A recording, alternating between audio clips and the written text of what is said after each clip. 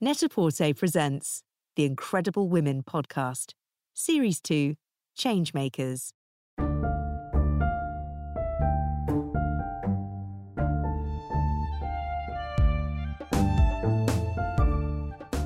Net-a-Porter is excited to bring you the new series of the Incredible Women podcast, Changemakers. I'm Sarah Bailey.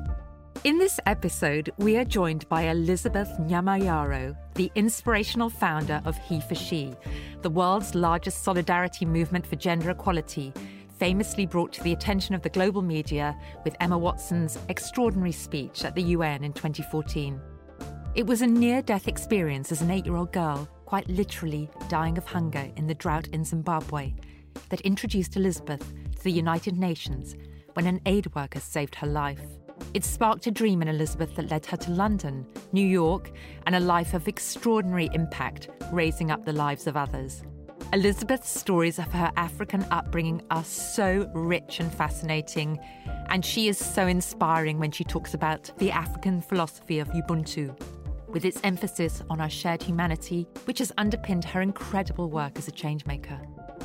Today, she is campaigning, among other issues, on global hunger, and I'm looking forward to chatting to her about Marcus Rashford and his brave campaign to raise awareness and advocate to end child poverty and hunger here in the UK. We're also going to be talking about her extraordinary book, I Am a Girl from Africa, which is published in just a few weeks. It's a riveting and inspirational memoir, very moving, but also full of joy, just like Elizabeth.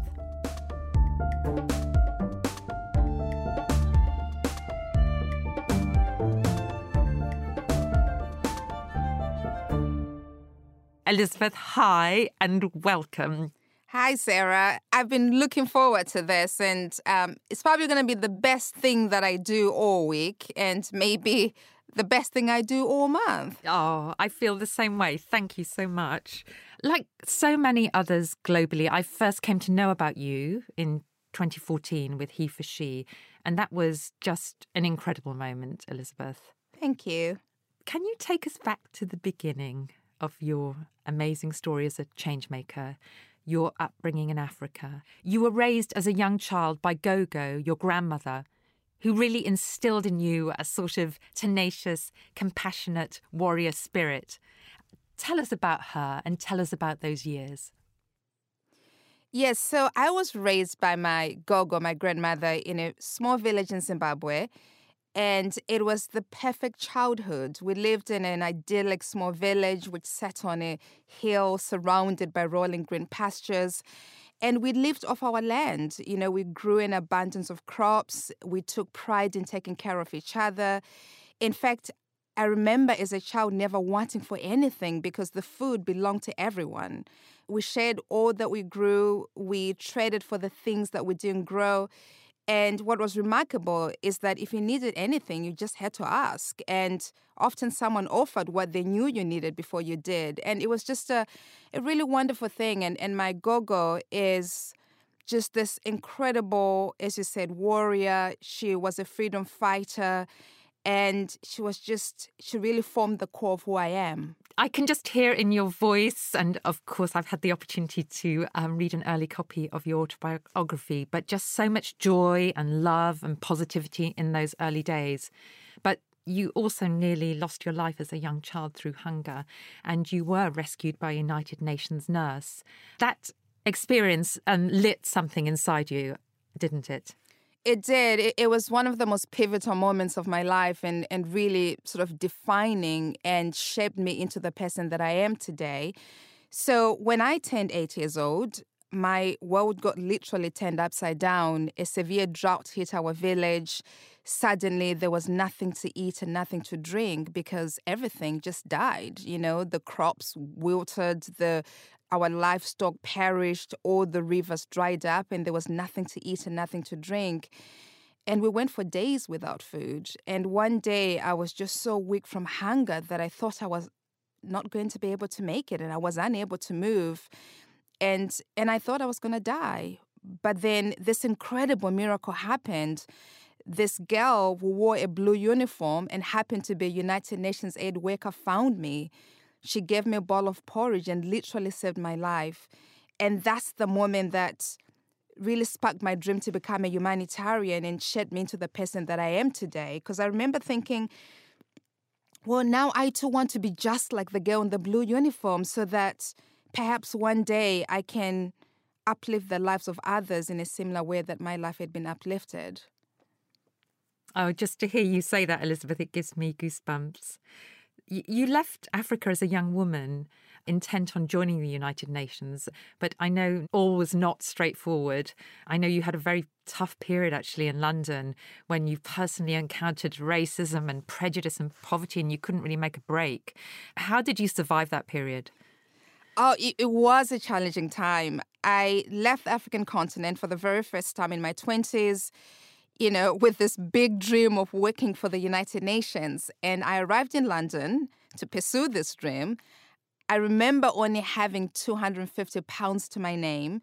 I didn't know anyone, so no friends, no family in the United Kingdom, just literally my small suitcase and this big dream that I thought I was going to achieve and I was determined to achieve. But then suddenly I had this fish out of water moment because everything felt and looked different. The weather, the culture, but most importantly, I think for me, the thing that was very difficult to come to terms with was the perception of who I am and where I'm from. Being African is something that I'd always been, it had been a source of pride for me my entire life. But then suddenly I realized that I had to constantly defend that. I found that people held this sort of preconceived notions and ideas about the African continent and our people that were in complete contradiction to who we truly are. And just even watching something as simple as watching telly and seeing fundraising commercials and how Africans were depicted as lazy and helpless, like aimlessly walking around waiting to be saved.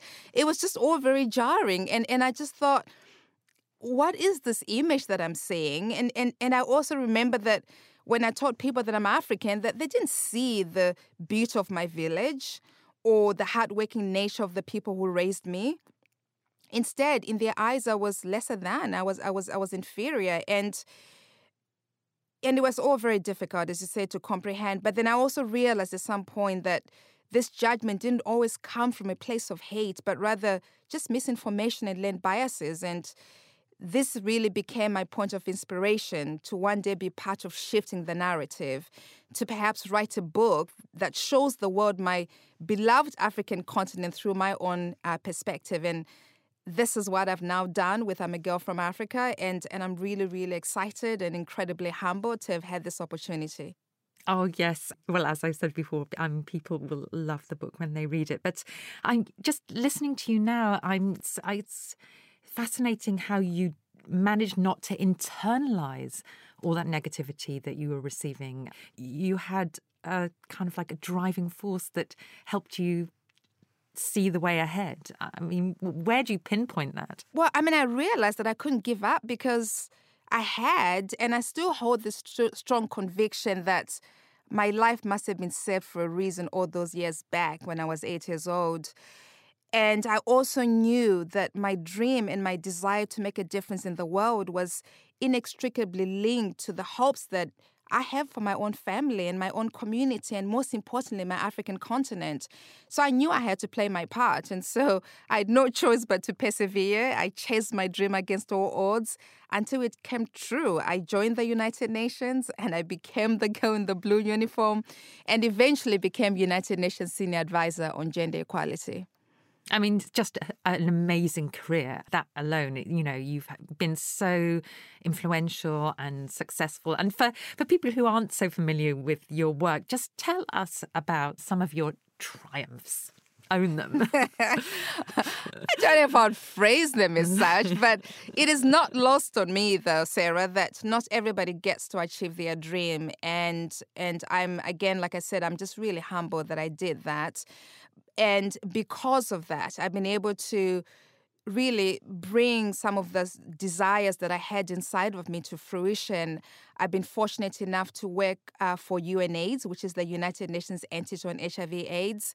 And I was part of implementing policy across the African continent on how, as a continent, we can address HIV/AIDS, which is one of the biggest challenges that we have, and that I experienced growing up as a small child. I've also had the privilege of working for the World Bank and WHO, and really be at the forefront of providing life-saving medicine to communities in need. And the thing that I'm personally most proud of is the work that I've done to address maternal mortality, which kills one woman every 2 minutes, which is ridiculous to think of that. I mean, it's such an extraordinary legacy of just incredible work, Elizabeth. And it takes me back, actually, to your grandmother, Gogo, and what she taught you about the African concept of Ubuntu, which translates, I think, quite literally as I am because you are. It's a philosophy that insists on our common humanity. And I've learned from following you on social media, this is where we made friends, that Ubuntu has really shaped you and your work. It absolutely did. It shaped my upbringing and my understanding of the world, right? It taught me that I'm part of a community, that I'm part of this greater whole, that I don't exist in isolation to my fellow humans. Because again, at its core, as you said, Ubuntu is this acknowledgement that our humanity binds us, connecting us to each other, no matter who we are or where we're from or what we believe.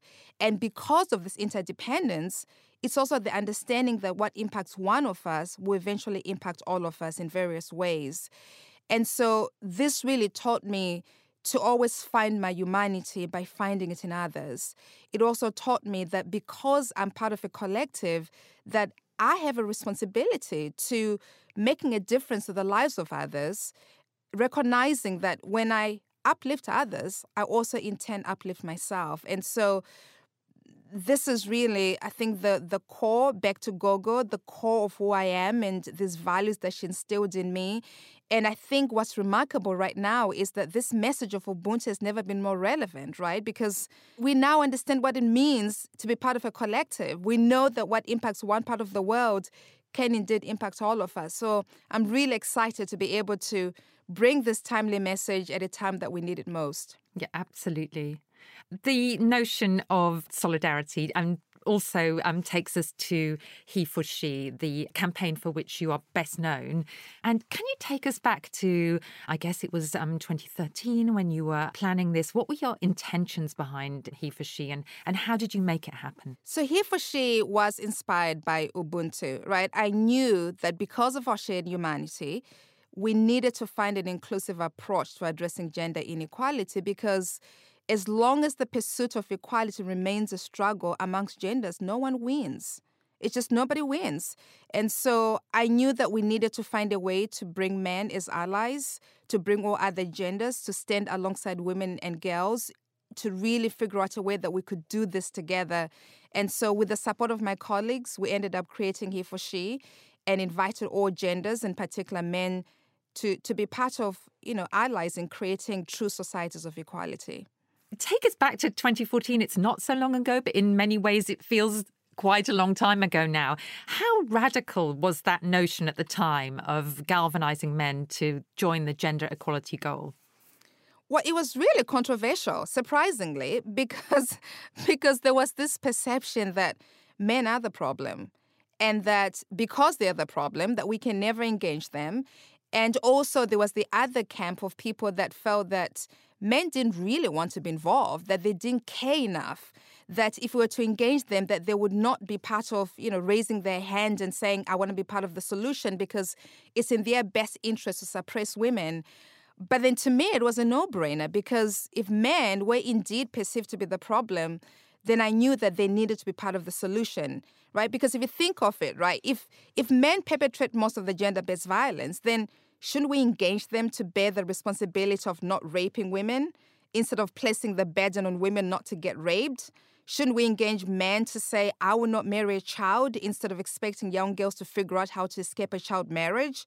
Shouldn't men have the responsibility for creating more equitable workplaces instead of making women constantly fight barriers and, the glass ceiling? And so it was just a no-brainer. And I remember too at the time also being inspired by Gloria Steinem. She has a famous quote that the human race is like a bird with two wings. If one wing is broken, the bird cannot fly. And so I knew that we couldn't achieve gender equality without engaging half of humanity. I mean, perfectly put. How did you get to know Emma Watson and how did she become involved with He for She? It was just one of those, just ask moments, right? I knew that I wanted her to be engaged. I had seen some of the work that she had done with ComFed on girl education. I knew that she, really was passionate about these social issues, but hadn't had this big platform on which everyone else would be able to understand just how determined she was to change the world. And so I reached out to her publicist who organized a meeting. And from the moment I met her, it was sort of like a meeting of minds.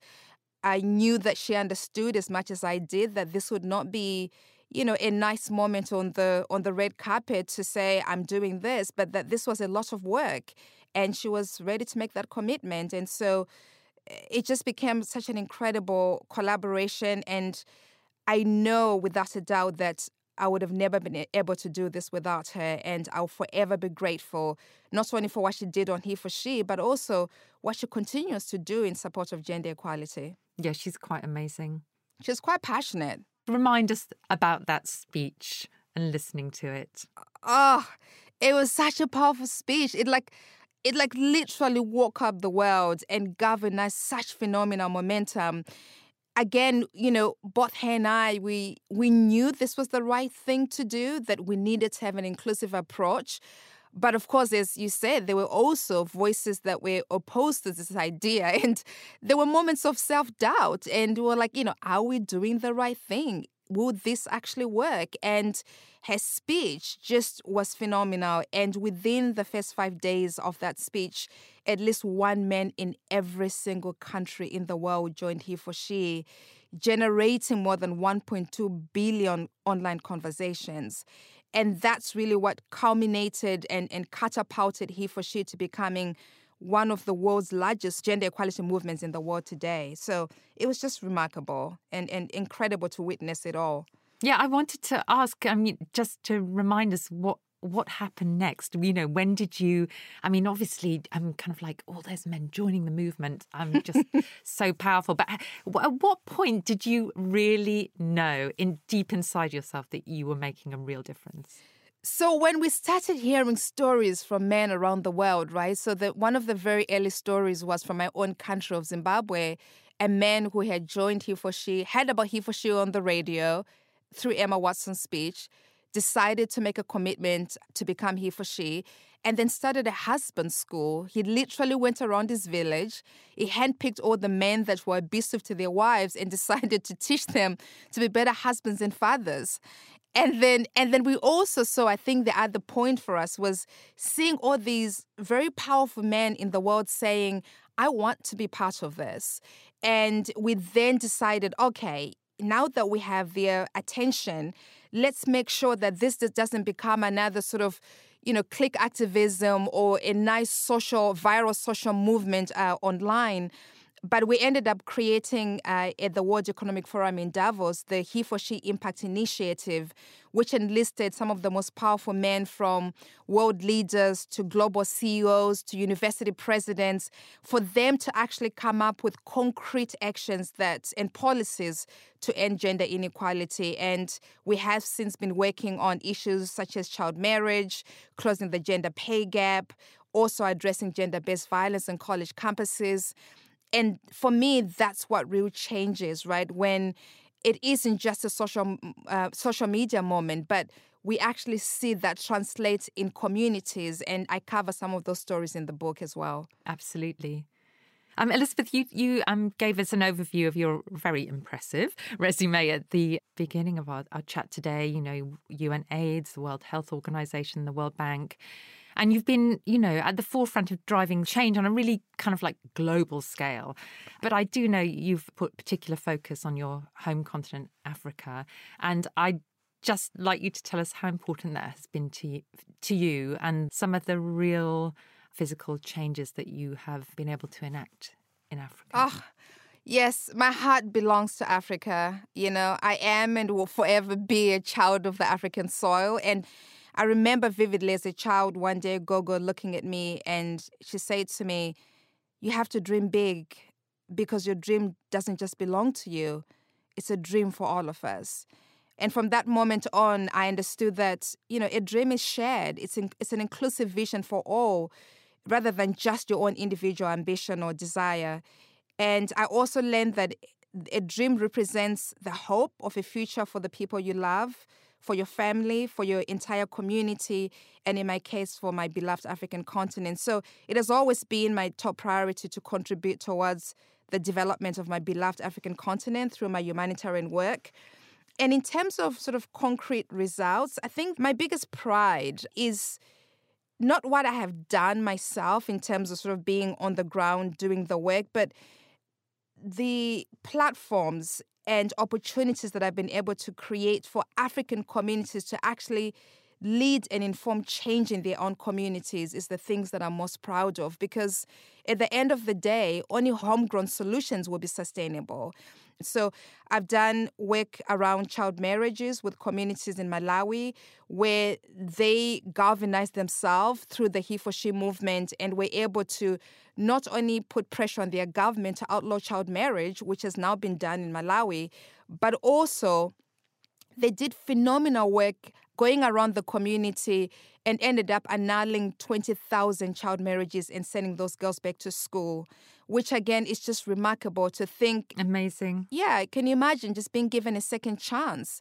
And so that kind of work is the thing that nourishes my soul. I've done lots of work with men in South Africa on the He for She taverns, where men realized that they needed to be part of the solution in ending domestic violence and started these He for She taverns where, again, similar to the husband school model, they are meeting on a weekly basis. They are encouraging each other to become good role models for their children, but also better spouses for their partners. So that work is remarkable. And also river blindness, which was one of the biggest projects I did at WHO, which really saw communities take the lead in distributing this drug that helps them to curb the impact of the disease in their communities. So I think that's where I find my inspiration in empowering communities to be part of leading and informing that change. And I know with your current work, you're also bringing awareness to global hunger, and the inequities around food and hunger have obviously only been exacerbated by the pandemic. Have you followed the work of Marcus Rashford in the UK? Yes, I'm familiar with his work, but for me, what's remarkable that he has decided to do something and take action on an issue that almost took my life away, right? And also it remains the number one cause of death in the world. I don't think people realize that. And I am very, very passionate about addressing issues of hunger just because of my own story, to the extent that in December, I was fortunate enough to be invited by the Bill and Melinda Gates to host and moderate a global event where we convened world leaders and civil society and private sector to make concrete commitments towards ending hunger. And as part of this event, they were able, and we were all able to collectively raise $3 billion, which again is incredible, but very far from where we need to be. And I think we need more people to be involved. And, if people want to support and are listening in, they can go to Nutrition for Growth website and learn more in terms of how they can be part of the solution.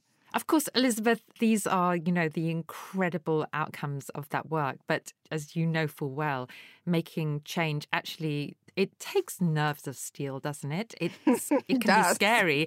It involves going against the grain, against the accepted narrative, and it can kind of be lonely as well. I mean, what has your experience been of those kind of like challenges? No, you're absolutely right. The challenges are enormous and they're real. And it can feel rather overwhelming. But I've also found that, at least in my case, right, that the benefits of speaking up and taking action always far outweigh the risk of not doing anything, because there's just so much at stake for humanity. There is widening inequalities that needs to be addressed. We are dealing with, a real moment of reckoning on racial inequality. Gender inequality remains a big challenge. We have now seen that compounded by the current COVID impact. And so we just have to take action, no matter how small those actions are. And I think, if we all did that, then it kind of culminates into this big change. And the good news is, and as you said, it can be quite lonely. And I do talk about moments such as those in the book when I was creating He for She, and I felt quite lonely and scared, actually. And at some point, almost like I wanted to give up. But the good news is that you don't have to do it alone. I mean, back to the collective. And there are so many great organizations right now advocating for change, and you just have to join one of those and support them and become an ally and be part of creating change. Back to the pandemic, and we've talked a lot about your work on the global stage, but I wanted to ask how this last 12 months has affected you personally. Yes, it has been devastating, but in so many ways, it's also inspired me to find more ways to make a difference, because I'm realizing more and more the need to even just reset as a society and get back to a reasonable place. I mean, way before the pandemic, things were already unequal, right? We were not living this utopia where people's rights were being respected, where gender equality was a reality. But even more so now than ever, the need has become so much greater. And that has inspired me to look for new ways, in a similar way that I did with He for She, to work on a new movement, which is in the works right now and will be released before end of the year, which will hopefully galvanize all of us to recognize our shared humanity, but also provide people with very tangible and concrete ways that they can be part of making a difference in the lives of others. Elizabeth, the US, where you currently live, it's been an extraordinary 12 months, of course. It's been a period of great hope, but also great fear, optimism and pessimism. We've kind of grieved for the tragedy of George Floyd, and yet we've seen a flowering of activism. And, we're now looking at the rise of Kamala Harris and Amanda Gorman. Do you feel hope? Sarah, you'll come to know so many things about me. One of those things is that I'm that annoying eternal optimist who's always able to find a silver lining. Even on the darkest skies, I'm always able to find that. And I think it's also part of my, being African, because I don't think you can find more people that are as optimistic as African people. I think we've gone through so much and we've learned to be optimistic. And so, yes, I'm very hopeful because, like I said, I also see this as an incredible opportunity for a great reset, which is very much needed. And I think, as you said, the rise of strong women leaders such as Kamala and Amanda Gorman, taking center stage, it's incredible. And I hope that it inspires more of us to not only see what's possible, but also want to be part of that big change and that big reset. Well, speaking of optimism, and as we've said earlier in the chat, we've got to know each other a little bit through Instagram. And when I read your feed and look at your images, I always notice there's beautiful yellow in your feed, beautiful yellow colour, just like Amanda Gorman's gorgeous coat. There's specific symbolism, though, isn't there, about yellow? Yes. First of all, how awesome was that coat that she wore? I was just amazing. Happy to see her in it. And because it embodies so many things. So yes, yellow is my favorite colour because personally, it reminds me of the beautiful African yellow skies that I used to wake up to in my small village in Zimbabwe. But it is a colour of hope and optimism. And I think, watching Amanda wear that coat, I think it was that, right? We all felt hopeful about the world. And now I wear lots of yellow pretty much all the time as well because it's my small way of carrying a piece of Africa with me. I kind of need that. I need to be tethered to Africa all the time. And when I wear yellow, I feel at home. Well, apart from wearing yellow, how else do you find solace and motivation? What are the things that make you feel good? So I find solace when I connect with my family and friends. I'm going to tell you a very crazy story. So even though the rest of my family is in Africa, we literally connect every single day by WhatsApp. So my mother, who is this incredibly spiritual woman, and my sister Memo, whom I know you know from the book now, they started this WhatsApp group called the Blessed Family, and then kind of tasked my brother Ossie to have this sort of daily mandate of sending Bible verses to everyone. And that's how we start our morning. So you have to read this Bible verse, but you have to say amen and acknowledge that you've read it, because otherwise my mother will pester you. It's intense. I mean, the whole thing is completely intense. It's a whole family affair. And so that's how I find my solace, because, again, I'm so rooted in where I come from and my family, and I would otherwise, I think, feel lost without that connection. And so being able to do that, as painful as it is, as painful as my mother makes it, it's just an incredible thing for me. And in terms of motivation, again, Gogo always used to say that to whom so much is given, so much is expected. And for me, that's how I find my motivation to do more for the world, because I know how incredibly blessed I am. You know, so much has been given to me. And so it's easy to find motivation just through those words.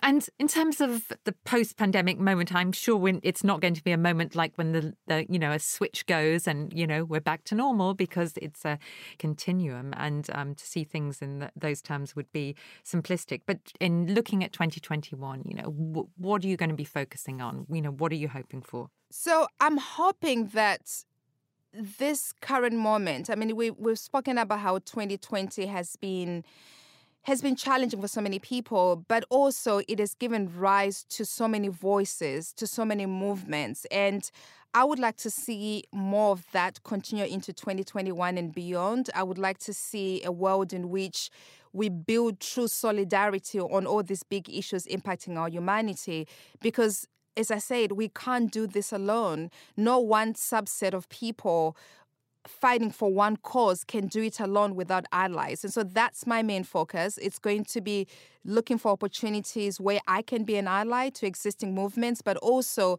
looking for opportunities to galvanize people around a big issue, a big inequality, as I was able to do with the He for She movement. And Elizabeth, who have you noticed? Who are the young voices? Who are the young change makers, the change makers of tomorrow, who you're watching and noticing and who inspire you? So I'm incredibly inspired by this African generation of youth who now, by the way, constitute the world's youngest youth population in the world, is on my continent, and they will become the largest youth population in the world. And what's been remarkable is seeing how they are not waiting for someone to come save them. They're not waiting for adults to take action. They're saying, you know what, we are going to be part of creating the change that we want to see in the world. And it's so many to pick from. But if I have to kind of pinpoint three people, there's a young girl called Memory Banda in Malawi who was part of the crusade to end child marriage. She has done a TED Talk. She's phenomenal.